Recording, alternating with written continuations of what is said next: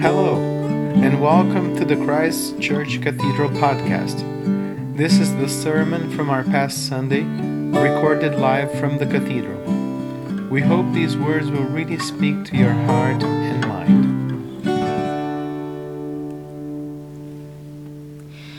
I speak to you in the name of God, Father, Son, and Holy Spirit.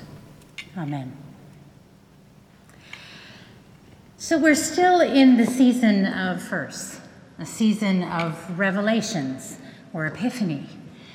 And last week we read of Jesus' first miracle, the transformation of water into wine at a wedding in Cana. And now this week we have a similarly carefully chosen event that Luke tells us is one of Jesus' first actions in announcing his identity as the Messiah. He goes home to preach in the local synagogue. Now, imagine in our context, this would be his home parish. But he doesn't just give the people there a good word. He stands up in the midst of them and reads Isaiah, all about the suffering servant. And then he says he's that guy, proclaims his identity as the one foretold by Scripture. Now, this is understandably challenging for them. He doesn't float a balloon with a few individuals. Instead, he addresses, well, I say address, but it must have felt almost like a confrontation, really. He addresses the assembled crowd of neighbors and synagogue ladies and relatives and lifelong friends, and just simply tells the truth, God's truth, of who he is. He says, God's Spirit is on me. He's chosen me, yes, Joseph and Mary's boy, to preach the message of good news to the poor. He sent me to announce pardon to prisoners and recovery of sight to the blind. He sent me to set the burdened and the battered free, to announce this is God's year to act. And then he rolls up the scroll, hands it back to the assistant, and sits down, and every eye in the place was on him intent. Then he starts in, you've just heard Scripture make history. It came true just now in this place. Well, you can imagine the reaction.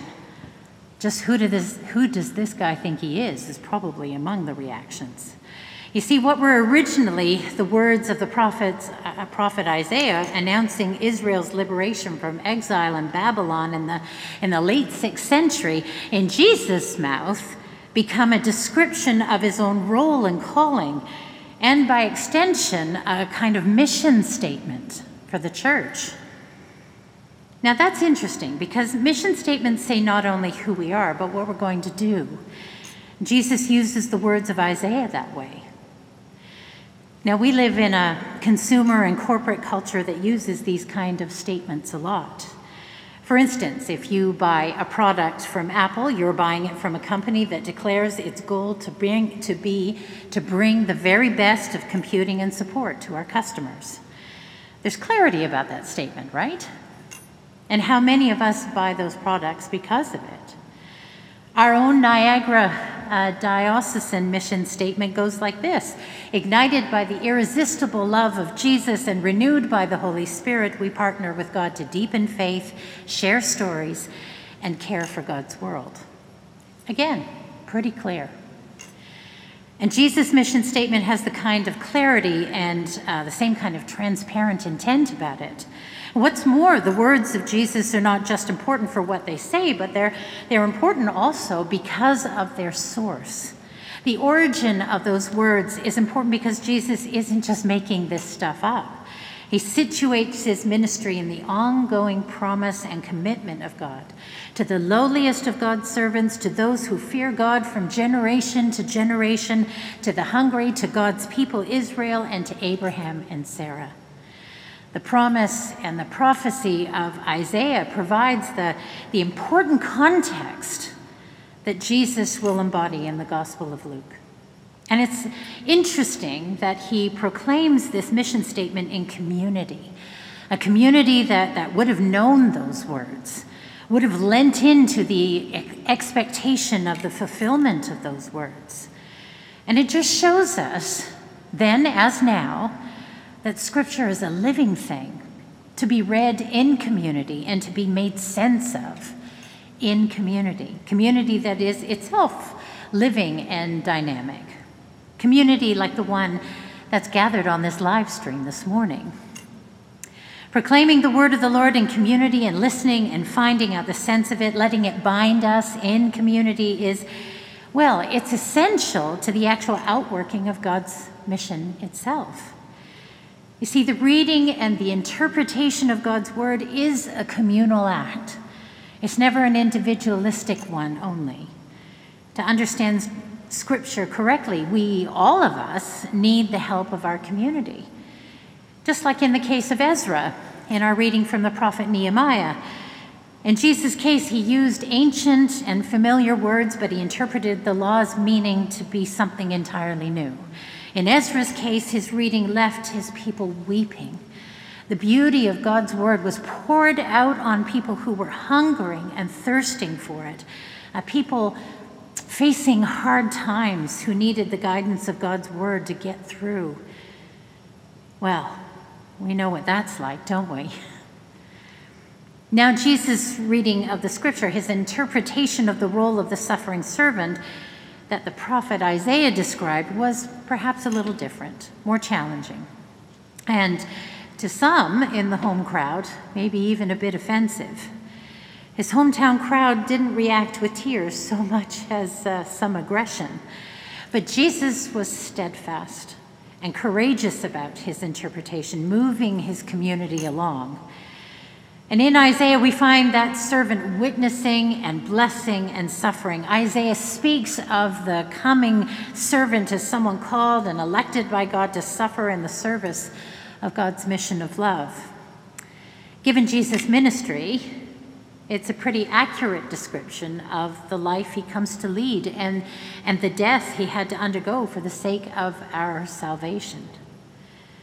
And if Jesus identified himself as the suffering servant to his people, today we understand the body of Christ, the church, the same church onto which the Holy Spirit was poured out, to now be the suffering servant working out God's mission. We're the ones called to witness and in turn pour out the blessings of God to a broken world, and, if necessary, to suffer in that role. Isaiah tells us that the Spirit of God is upon the servant not only to enable the servant to announce the good news, but to fulfill the content of the message itself. God has anointed him and set him apart to preach and to proclaim. His service to God is to carry a message to humanity. The servant is supposed to work through words and works of mercy and justice, not through war or domination or violence, and to preach good news, to show us what God's love looks and feels like. So here we are today. That mission of love has been handed on to us. We're God's servants in Christ with a message to proclaim, called to be courageous and steadfast.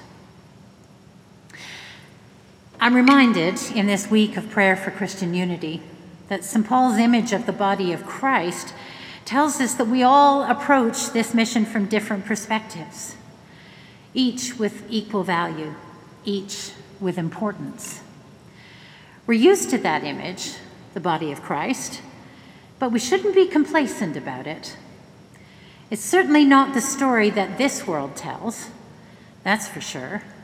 It's really different from the story that this world tells. This world tells us that our value is based on our net worth. In fact, that's an old story. The image of the body was in use even before Paul, but as a useful political metaphor. Apparently, the great general and statesman Marcus Agrippa had already made a comparison between the state and the body in Roman literature, even before Jesus' birth. And the Greek philosopher Plutarch had used the body imagery to speak to the lower levels of society to remind them of their place as lesser members of the political body. And in each of these cases, The metaphor of the body, the superiority of some parts over others, was used to keep people down, to take away importance and power, and to concentrate it in a very few hands. But Paul employs a biblical and a deeply loving reversal when using this image. He uses the same imagery to remind those who might consider themselves at the top of the pyramid that the lesser members of the body have a unique and important place as well and should be equally valued for their place within the body.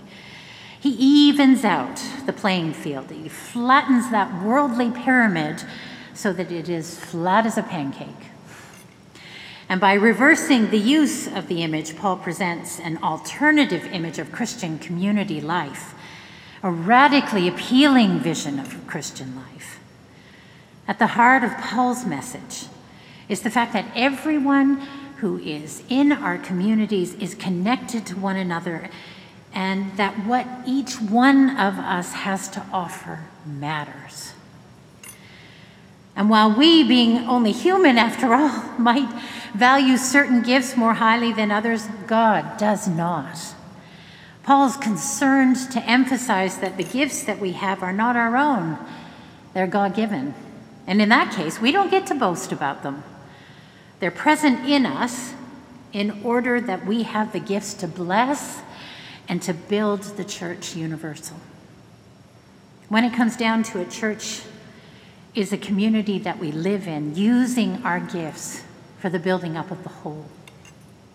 And whatever gift it is that we offer, or we think another person in the congregation may or may not offer, all of the members of the body are to be held in equal respect and esteem. This is so radical. If I think about it, it's such a countercultural challenge to us. This profound truth convicts us again and again that there should be no isms among us, no racism, no sexism, no ableism, you name it. In the body of Christ, we don't get to exalt one over the other or subjugate one under the other. Still thinking about our individual Western modern world, it has to be said that we've been encouraged to see our lives and the gifts that we've been given as things that we reserve for ourselves and for our own benefit. But in the Christian life, as the body of Christ sent to live as an example to the world, that just is not so. This kind of individualism stands in opposition to God's love and being the body together. It stands in the way of our mission statement. It stands in the way of a corporate reading and understanding of our scriptures that says that we, as the body of Christ, the hands and feet of Christ, are now called to witness and pour out the blessings of God to a broken world and to suffer in that role if necessary. And our collective ministries of forgiveness, of evangelism, of presence, of utility, of accountability, of confession, of justice, of prayer, etc., are all needed. Think of your own ministry in our diocese, because every single one of us has one. Take a look at the inventory of gifts and ministries that Paul outlines in our reading this morning, and then ask ourselves, how do we minister in our wider communities? And if we don't currently, how might we minister and join God's mission of love? What is it that we bring? What is it that our siblings in Christ bring from their distinctive perspectives? Because it is as the body of Christ that we're all together, the full picture, where none of us have the full package on our own. We all strive to fulfill the ministry, the mission of Christ, the same mission Jesus proclaimed, because God has anointed us to bring good news to the poor. God has sent us to proclaim release to the captives and recovery of sight to the blind, to let the oppressed go free, and to proclaim the year of the Lord's favor. Each one of us. In the name of God, Father, Son, and Holy Spirit. Amen.